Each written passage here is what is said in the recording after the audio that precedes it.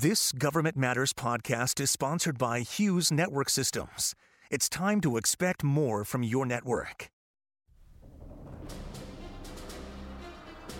Today on Government Matters, the State Department's Bureau of International Narcotics and Law Enforcement combats crime and drug trafficking around the globe. The head of the Bureau joins us.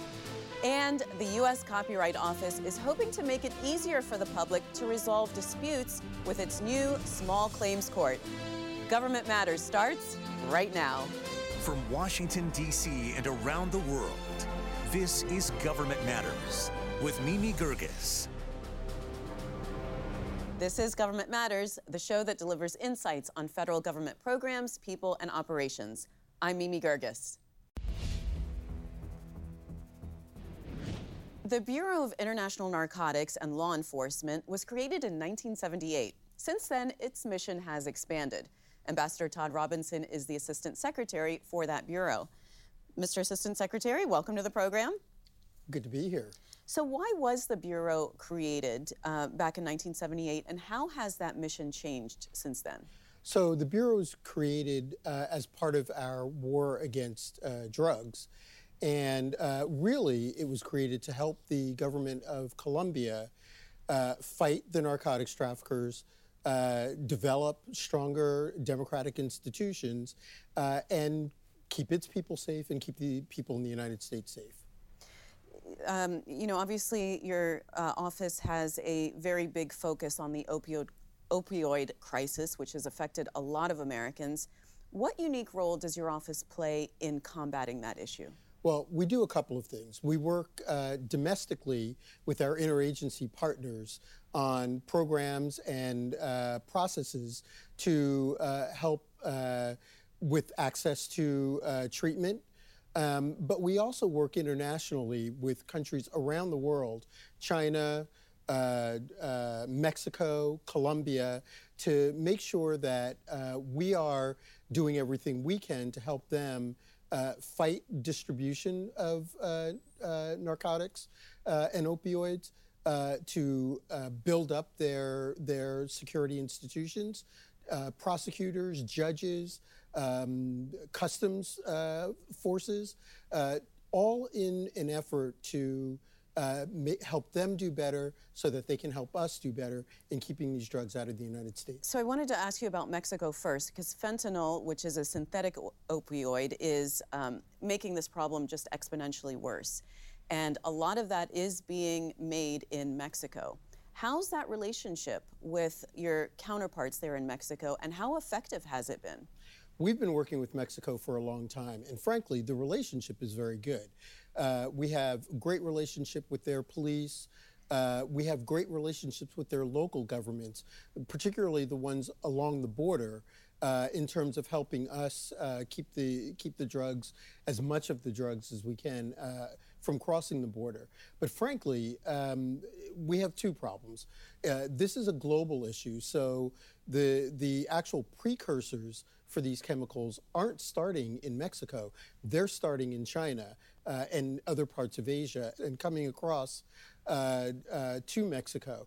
But then we have to, again, work with offices like the Office of National Drug Control Policy to look at access to treatment and what is it about these drugs that are so attractive to so many of our citizens.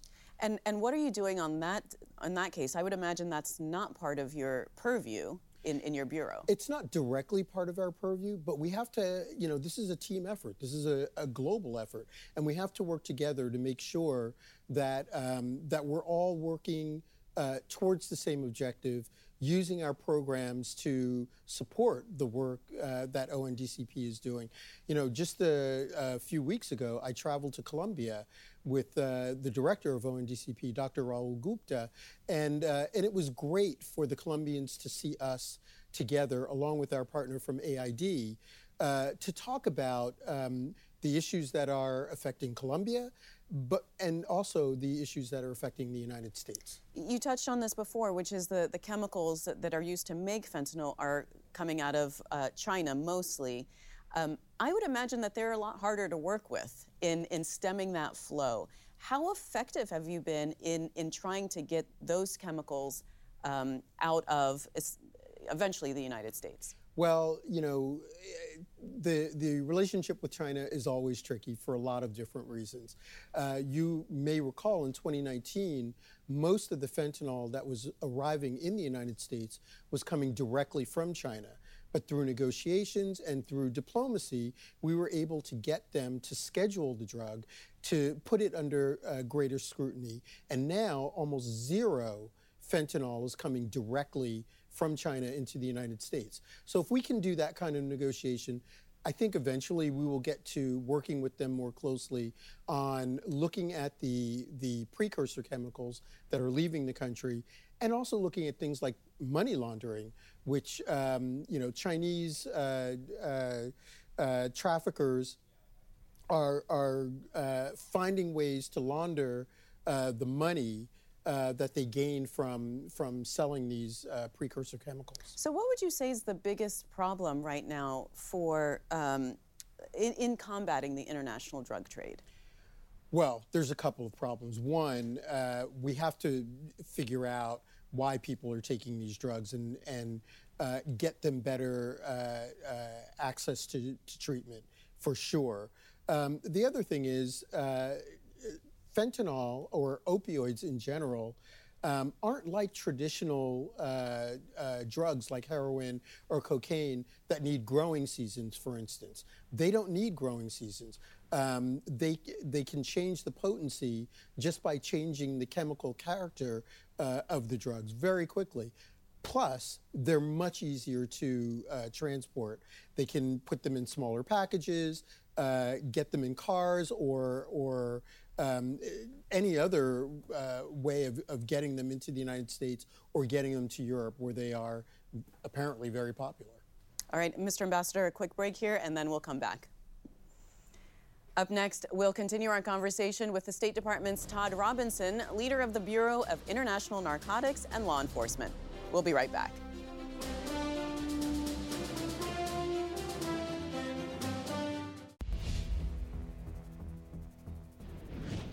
We're back with Ambassador Todd Robinson. He's the Assistant Secretary for the Bureau of International Narcotics and Law Enforcement. I want to ask you about Ukraine. You traveled there a few months ago. How is your Bureau supporting that country? We are supporting them really well. We are working with their border guards, their national police. We work with their Prosecutor General's office. We are getting them armored vehicles. We are getting them vests, helmets, whatever they need, whatever they think they need to help fight this atrocious war that's being perpetrated on them by Russia. If we can get it for them, we are, and delivering it to them on a regular basis. We're also working with them to make sure that they are able to document any war crimes. So we're working with the Prosecutor General. We're working with our European partners, making sure that they have the capability, they have the technical tools, and they have the legal framework internationally to make sure that when this is all over and accountability has to be made, that the Russians are made to be held accountable for what they've done. The State Department's support goes back to 2014, to the Maidan revolution. How was the State Department involved in transforming Ukraine's police force since then? Well, we've worked very closely on making sure that the national police have a capacity to do investigations, but also developing local police and making sure that the towns across Ukraine have the ability to protect their people. But you noted that we started in 2014. Most of what we were doing in 2014 was really focused on the fight against corruption, and that is really where we've had great success working with their judges and their prosecutors And we hope, after this war is over, to go back and continue working on that very important issue. And it's not just Ukraine. You train law enforcement in, around the globe, essentially through several academies. Tell us how those academies work. We invite police, law enforcement, I should say, actors around the world to train at our academies to gain capacity in investigations, anti-money laundering, cybercrime. We have these academies. We've developed these academies in places like Budapest, Thailand, El Salvador. We have one in Malawi. We have a regional training center in Ghana.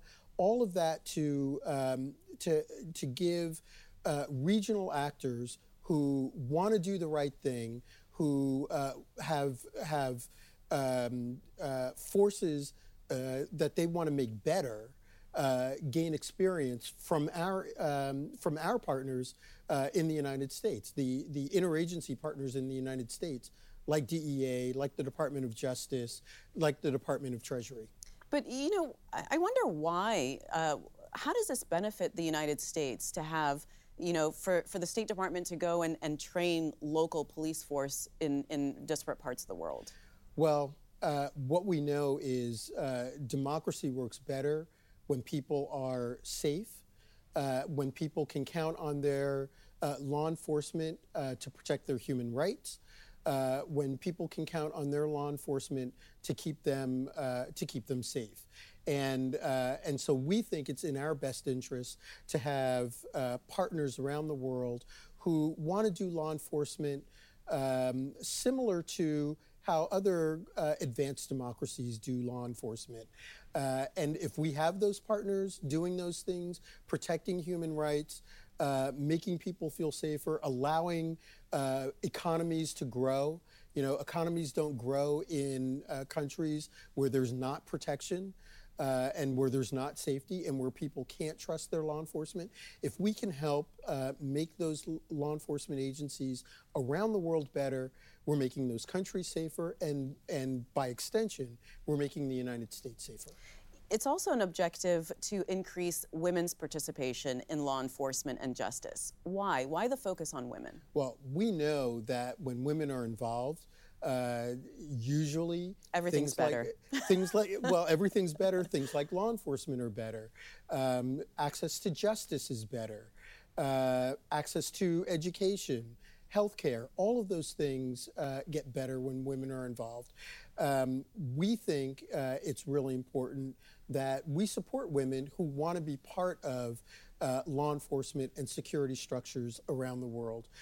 That's why we work with and train judges in places like Pakistan and Vietnam. We think this is important. They want to do it, and if they have the capacity to do it, and they've put themselves out there, we want to be supportive. I think most people would be surprised that State Department is so involved in law enforcement and, ending the drug trade and wildlife trafficking even, because most people think, this is all about diplomacy and talking to people and convincing people. Well, you're right. And in many cases, in fact, I was just in Asia, in Vietnam and Laos. In many cases, we are trying to convince these countries that there is a different way, there is a better way of doing law enforcement. By having law enforcement participate in their communities. Community policing, which we do in the United States all the time, is not done everywhere around the world, but we know it's effective. And if we can convince these countries to do it, again, safer countries, better democracies, safer for the United States. We don't have a whole lot of time, but I wanted to ask you one thing, which was before your role, you were ambassador to Venezuela, and you got kicked out. Yes. What did you do? Well, there was an election going on.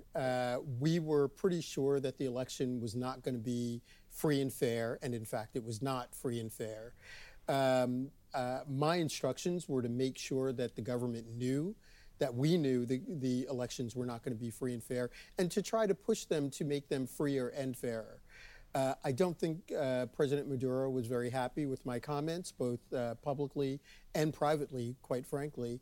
And he decided that he didn't want to hear from me anymore, so he invited me to leave. Well, we want to hear from you, and I want to thank you so much for being on the program. Thank you.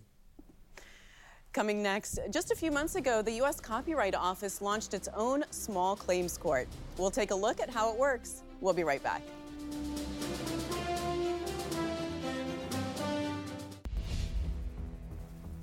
The U.S. Copyright Office is one of the oldest government departments. It was formed more than 150 years ago as part of the Library of Congress, where it still is today.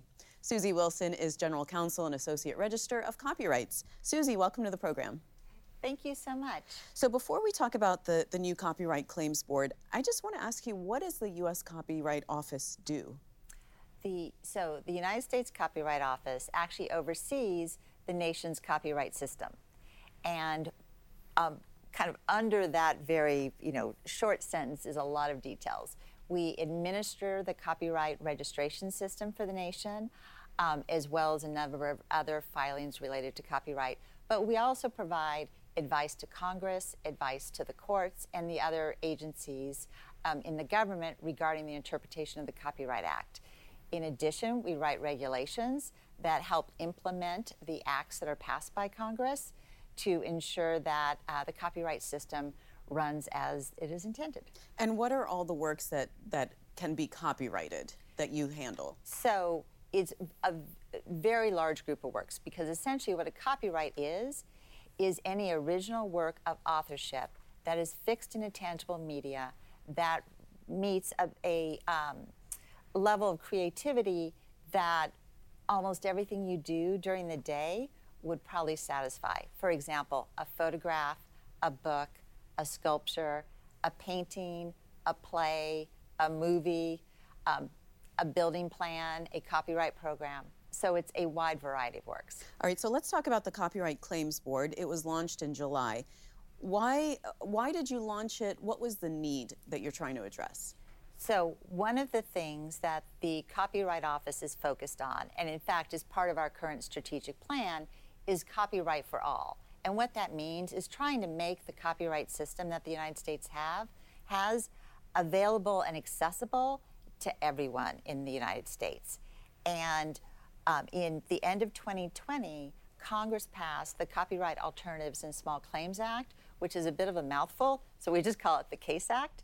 And the CASE Act asked the Copyright Office to put together the Copyright Claims Board, which is a first of its kind small claims IP tribunal in the United States.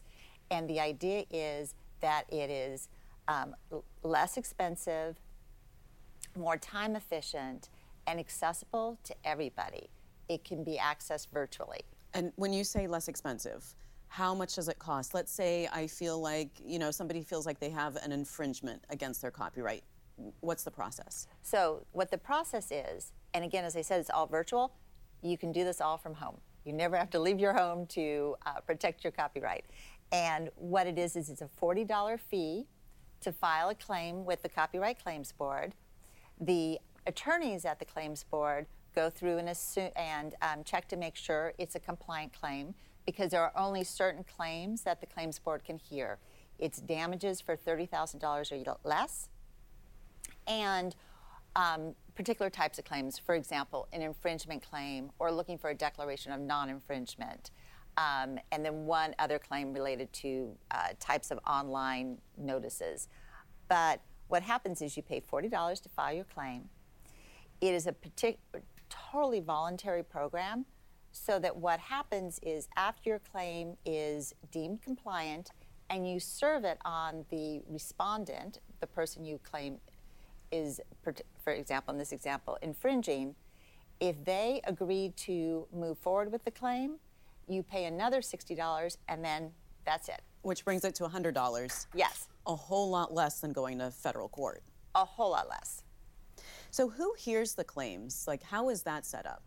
So under the CASE Act, there are 3 copyright claims officers, and they are 3 lawyers who are very experienced in copyright, including one lawyer who has a background in alternative dispute resolution or mediations, ways to find, parties to come together to resolve their claims. And the three of them will hear the claim, and then they work together to come up with a decision.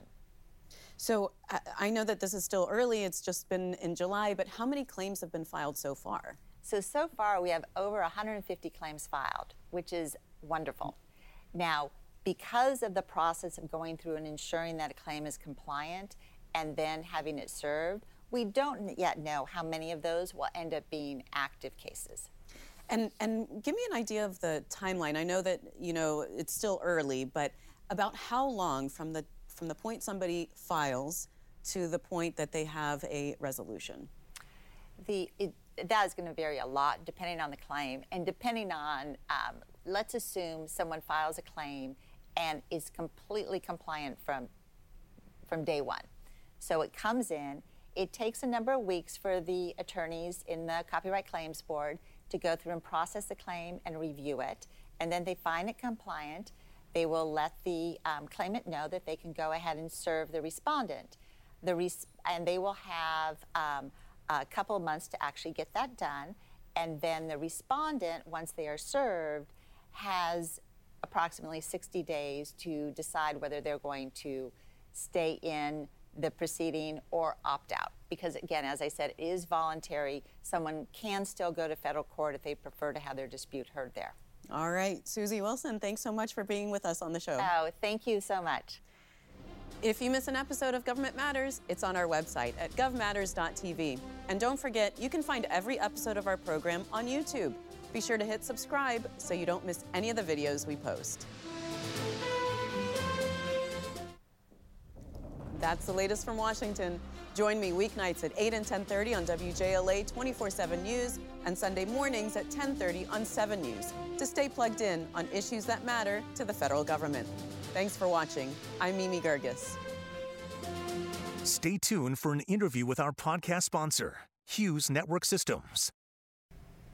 I'm here with Tony Bardo, Assistant Vice President for Government Solutions at Hughes. Tony, welcome. Can you start by just telling me what Hughes does for the federal government? What we do is provide connections. We connect the dots, meaning we use a number of various technologies to connect federal agencies, their locations, their people in ways that are not traditional, meaning that the connections that formed the government networks as we know them today and as we've known them for a lot of years have been through dedicated facilities, dedicated network facilities. We have been taking this different approach to connecting all of our customers through the use of broadband, originally satellite broadband, but now managed networks and managed broadband services that include cable, include DSL, include wireless, include traditional fiber, and satellite, of course. Well, tell me about the HughesNet Gen 5, because that's the largest high-speed satellite internet service. It is. It's a very exciting service. We launched it back in 2016, and even an earlier version of it, which was known as Gen 4, that are called high throughput satellites. And these are satellite services that took satellite connectivity and speed and capability and capacity to a whole nother level. This is a service that we sell to our consumers.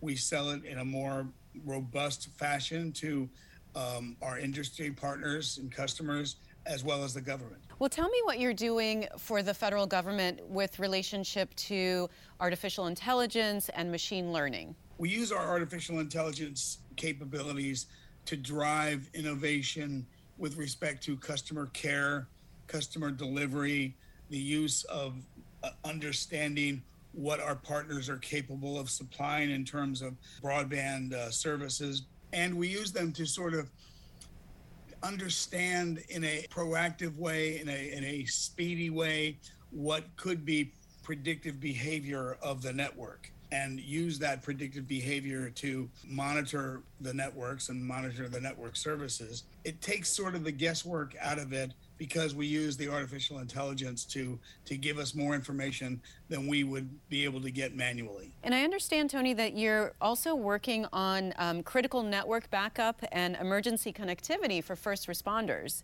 Obviously, that's going to be more and more of an issue. Can you tell me a little bit about what Hughes does in that arena? Well, we've had a great deal of success in this area, and we've been pleased and honored to serve particularly the FEMA community and the emergency response community with rapid deployment of satellite technologies, where all of a sudden those technologies, because of a disaster, are no longer capable of connecting people. For instance, in Puerto Rico a few years ago during the hurricanes, we deployed hundreds of satellite services throughout the island, both commercially and in support of FEMA's efforts. And in the absence of terrestrial ground infrastructure that was working, satellite was really critical. All right. Well, Tony, thank you so much. Nice chatting with you. Thank you, Mimi. Nice chatting with you. Thanks for listening. Our daily show is produced by Catherine Roloff. Our managing director is Jerry Foley. Christy Marriott leads our technical crew. Our web editor is Beatrix Haddon. Visit govmatters.tv for articles, videos, and more. Government Matters is recorded at WJLA-TV in Washington, D.C. Copyright Sinclair Broadcast Group.